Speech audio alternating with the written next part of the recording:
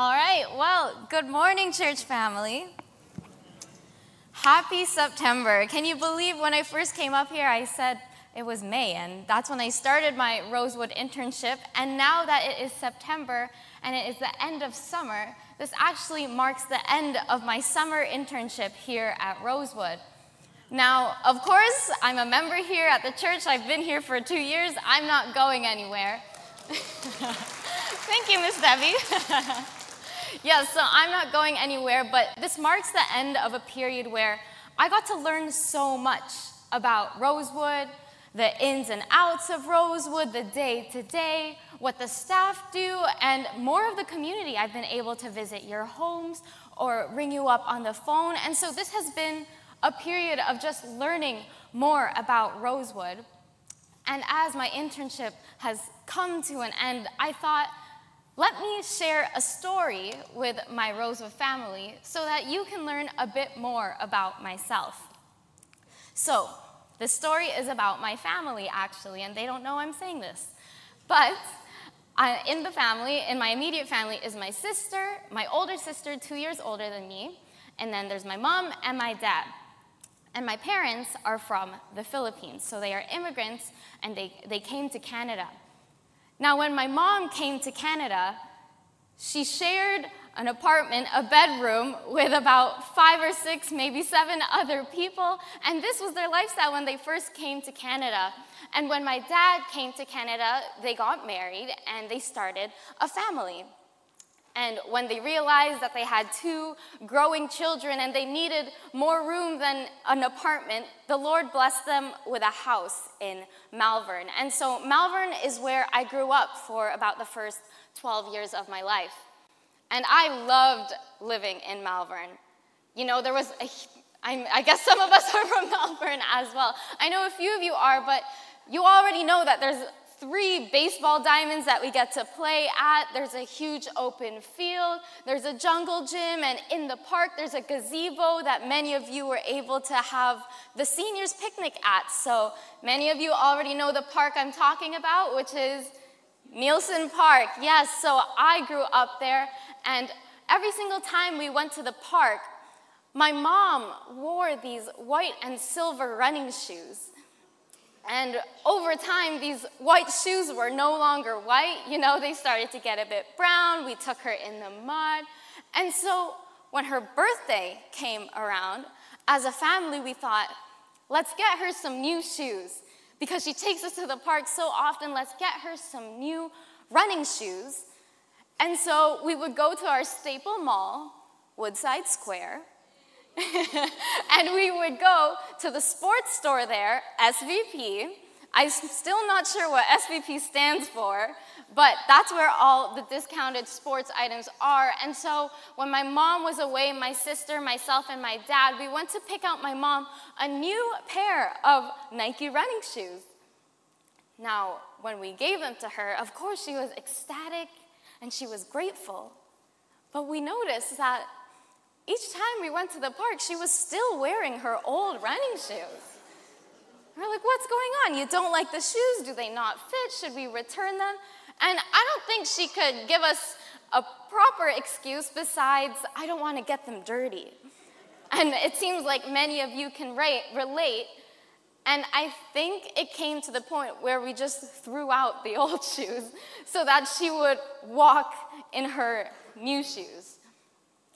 And I promise this story isn't random at all. It has everything to do with my message today, because today I want to talk about walking in the new life that we receive when we are baptized by the Holy Spirit. You see, when we're baptized by the Holy Spirit, the Bible says that we have a new self. So this must mean we have an old self. And this old self does not have the Holy Spirit.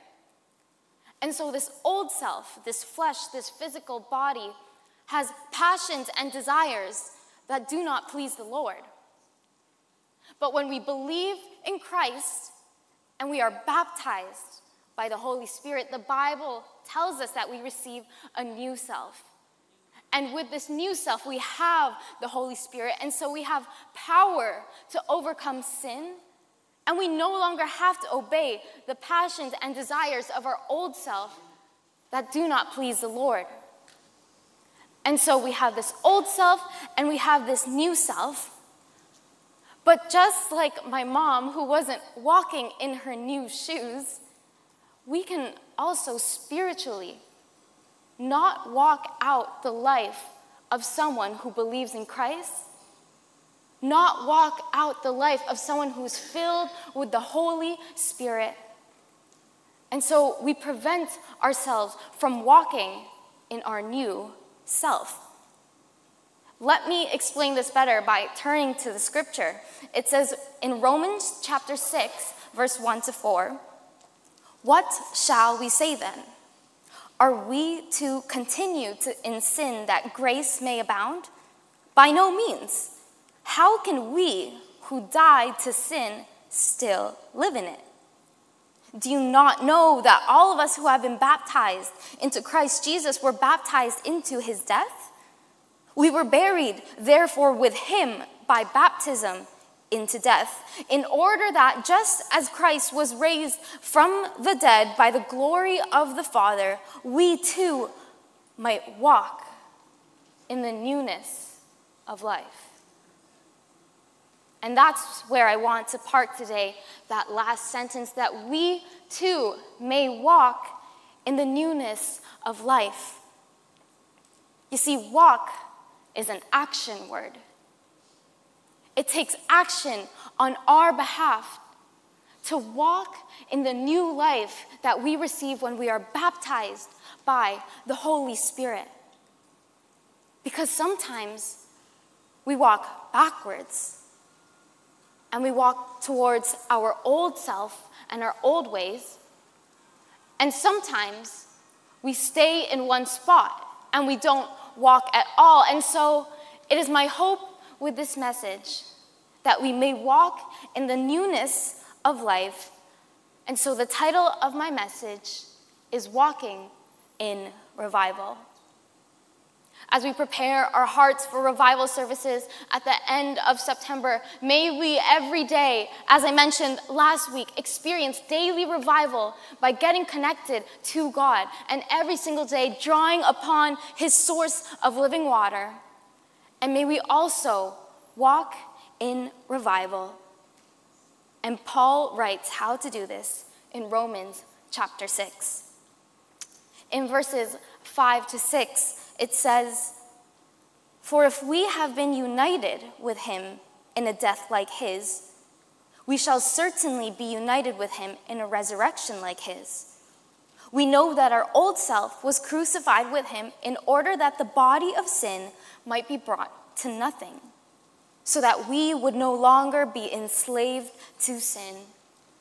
And so Paul writes to the church in Rome, and he reminds them that they are no longer a slave to their old self.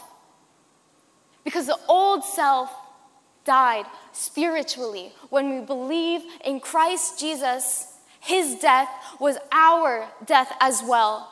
And so we are no longer enslaved to our bodies that desire to sin, that has passions and desires that do not please God. Paul is saying that when we are baptized with the Holy Spirit, we are no longer enslaved to that way. And many of us have been transformed because of this. We have been filled with the Holy Spirit. And you would say to someone, "If you knew me then, you would not recognize me. Because the Holy Spirit has transformed me so much that my old ways are no longer my ways." And we praise God for all the ways that he has transformed us.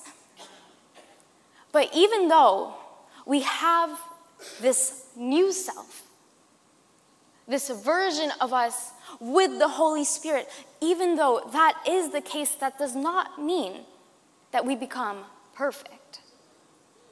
Of course, we are still sinners, and while we are on this side of heaven, we will continue to be sinners. But Paul says we are no longer enslaved to sin. So what is he talking about? Well, even though on this side of heaven we will remain sinners, we are no longer enslaved to our old self that desires to sin, because we now have the power of the Holy Spirit within us. But sometimes our old self, our old sin patterns, and our old ways of thinking begin to rise up, and they creep up in our minds. Even though we are transformed by the Holy Spirit, our old ways tempt us. And usually this happens daily, and it is normal. But the thing is, we have a choice.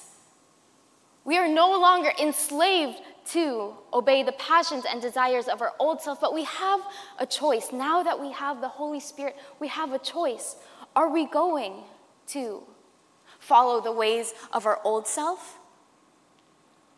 Or are we going to walk in revival and crucify the flesh?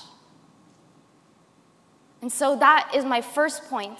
And the first step that we can take to walk in revival is to crucify the flesh. And what that means is that our flesh, with those passions and desires, each time they rise up, we put them back in the grave where they belong. Galatians chapter 5, verse 24 says, "And those who belong to Christ Jesus have crucified the flesh with its passions and desires." And so that means when we notice our old self to begin to arise, our old patterns, our old ways of thinking, when they begin to arise, we crucify that flesh, because we have been made new. And we are to walk in that new way of life. You see, we often talk about passions and desires and temptations like a fire burning in our bodies. So for a moment, think of yourselves as a candle. And perhaps your old self and your old desires and these temptations arise. And when they arise, the wick of our candle catches a flame. And that is normal. We are going to continue experiencing that because we are sinners and we are not perfect. And so that is normal. But what we do with that flame is our choice. Do we fan the flame? Do we guard it from being put out? Do we nurture this flame and make sure that our passions and desires are still burning within us? Or do we extinguish the flame the moment that we notice that it arises? Because if we are to walk in revival, then we have to extinguish that flame. We have to draw upon the power of the Holy Spirit to help us overcome the temptations that we experience, and we are to crucify the flesh because we have been made new. And for some of us, crucifying the flesh can look like tearing down our pride each time we do something good. Or it's to crucify the flesh that gets so easily jealous when we see others succeed. Or it's to crucify the flesh that lacks self-control even when we're at the mall or with the wrong group of friends at school. You see, whatever it is, we all have flesh from our old selves that needs to be crucified. We all have passions and desires that needs to be crucified. And Romans chapter 6, verse 12 says, "Let not sin therefore reign in your mortal body to make you obey its passions." So may we not let sin reign in our mortal bodies, but may we let the Holy Spirit rise and fill us up, and may we let the Lord of Lords reign over our mortal bodies. May we desire to walk in revival and be filled by the power of the Holy Spirit to overcome these passions and sinful desires of our old selves. And so, church family, as we prepare for revival services, may we walk in revival today and take a step and crucify the flesh. Now, once we take that step, another follows. And we read about it in Romans chapter 6, verse 7. It says, "For one who has died has been set free from sin." For one who has died. As we believe in the Holy Spirit, our old self dies. But we are not dead for long, because as Jesus rose, we arise as well, and we live a life free from sin. Now, Paul tells us that through the death of ourself, we are set free from sin. And as I already mentioned, we are set free from the power of sin. But we are also set free from so much more. We are set free from the guilt of sin. We are set free from the condemnation of sin. We are set free from paying the price. And we are set free from the shame of sin. And so, yes, we can overcome our sin because we have power over our sin, but we are also set free from shame and guilt of our sin. But some of us don't live like it. Some of us still live like we are not set free. Even though the Lord has forgiven us, we have not forgiven ourselves. And some of us walk around with the weight of our shame and our guilt, and it becomes part of our identity, and we can never truly step into freedom because we hold ourselves back because of our history of our old self. And so if that is you today, I want you to take a step of faith, a step confidently knowing that you have been set free. And so the second step we can take today to walk in revival is to leave the grave. You see, we have died, and with that death comes the death of our shame and our guilt. But if we stay there, if we stay in our shame and guilt, then we have not left the grave.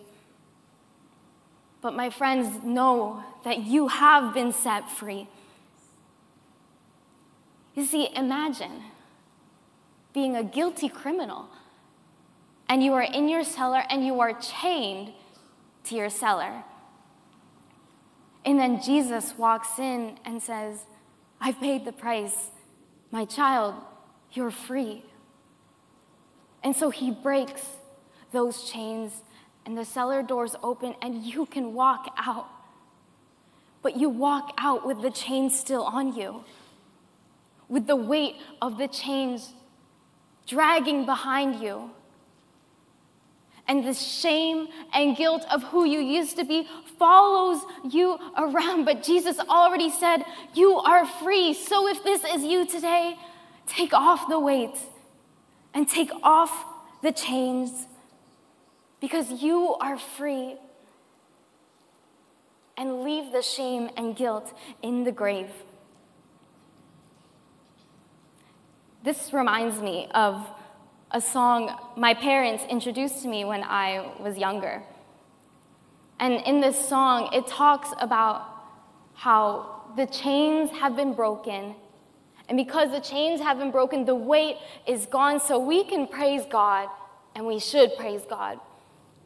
And I want to see if any of you know this song.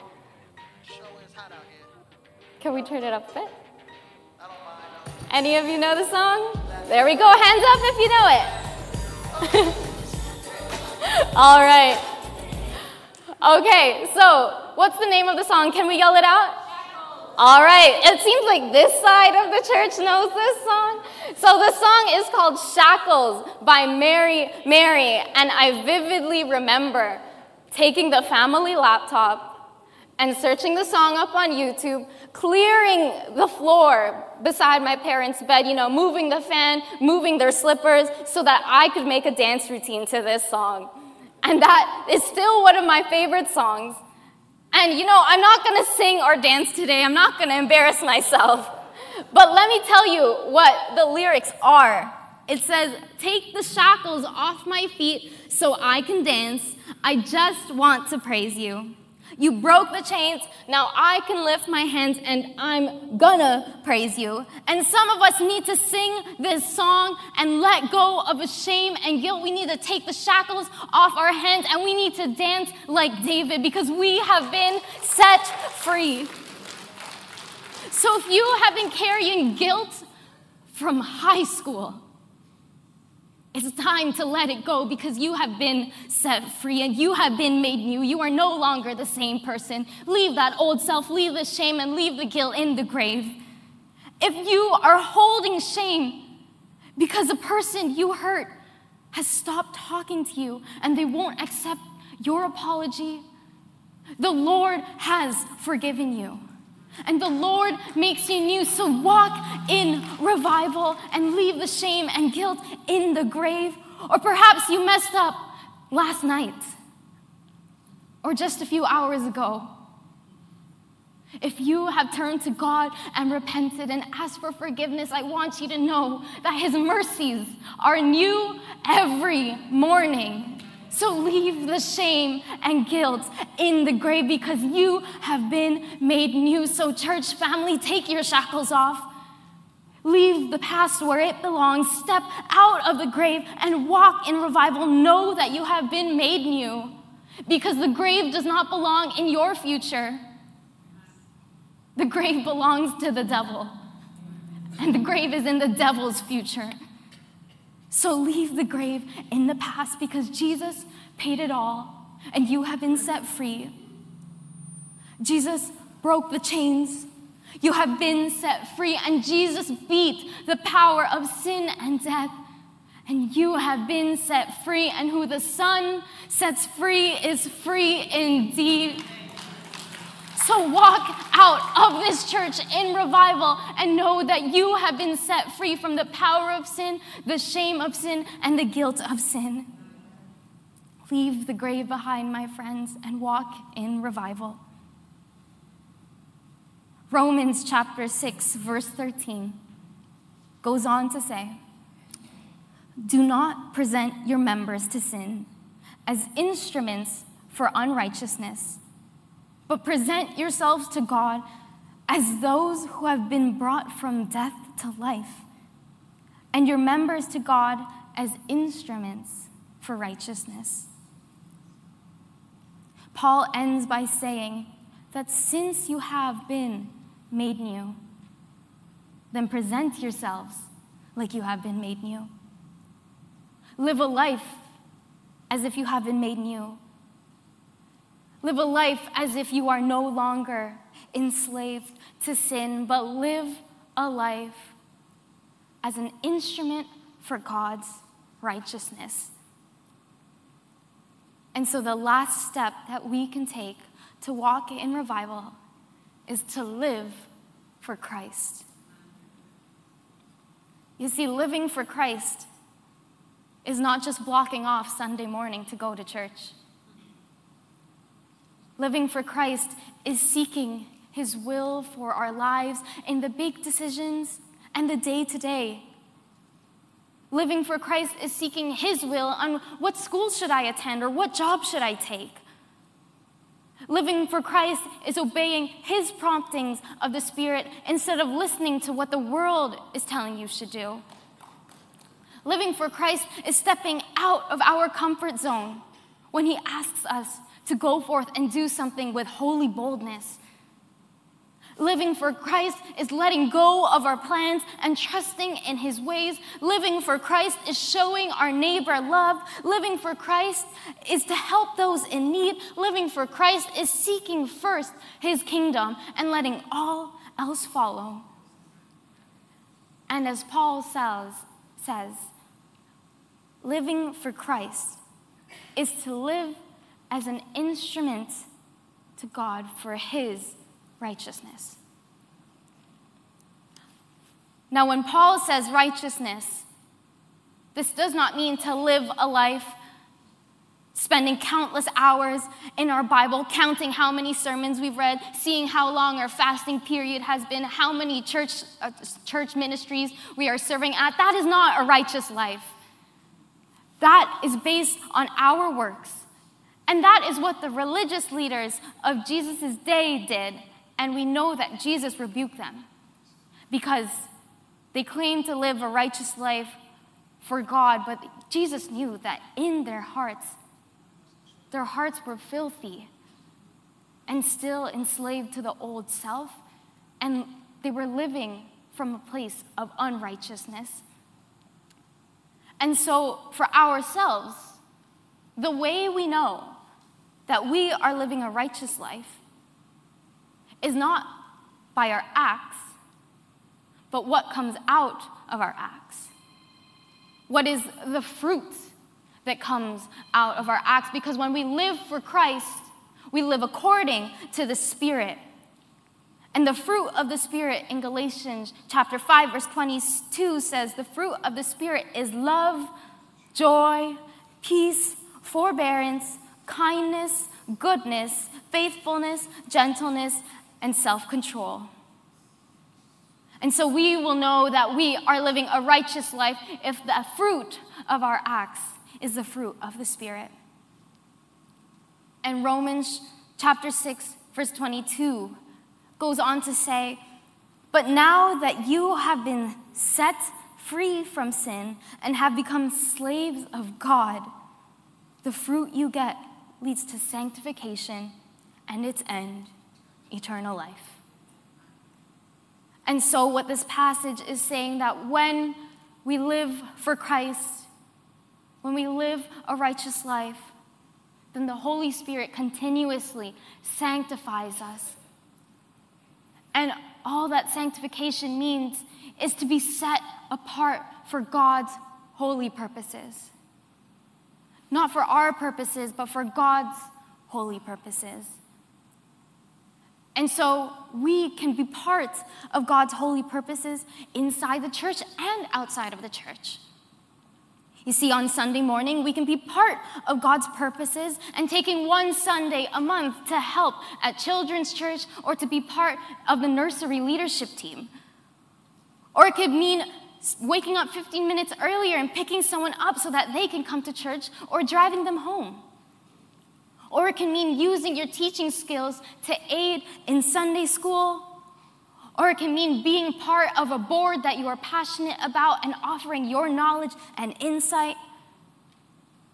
Or it can be outside of the church as well, through Monday through Saturday.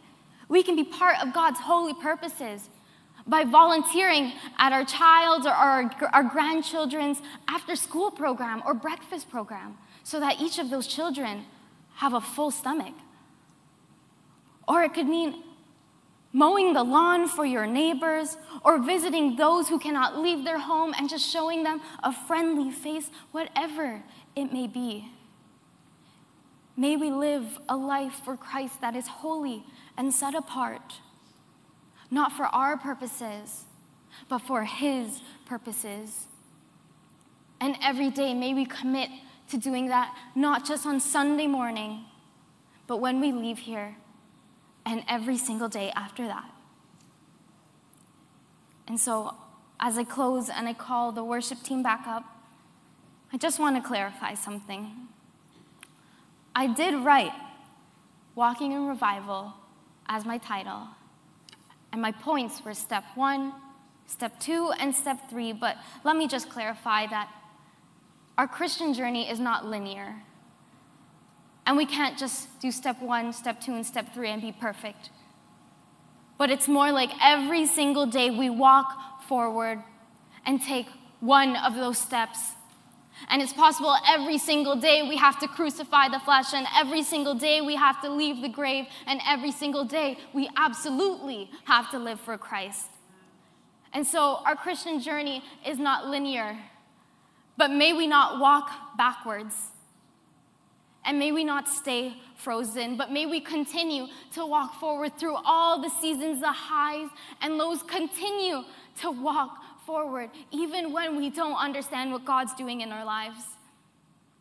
Continue to walk forward when it feels like all the hardships in life are being placed on us in a matter of a few days. Continue to walk forward, even when you're too anxious or afraid. And may we even continue to walk forward in the seasons of life where we experience God's joy and great blessings. So continue to walk forward in revival. Take the step of crucifying the flesh and to no longer obey our old patterns of sin. And when we crucify the flesh, we find ourselves in the grave, but that's only for a moment. So may we actually leave the grave, leave our old selves in the grave, leave the power of sin in the grave, leave the shame in the grave, and leave the guilt in the grave. And as we step out of the grave, may we live our new life for Christ, because it is Him who now lives in us. May we not take this new life for granted, but may we live for Christ. And these are steps that we can take every day, as Paul says, to walk in the newness of life. So, church family, may we walk in revival. Leave here filled with the Holy Spirit, and just watch how the Lord will use you and how He will transform you. Let us stand and sing together and reflect on how deep the Father's love is for us.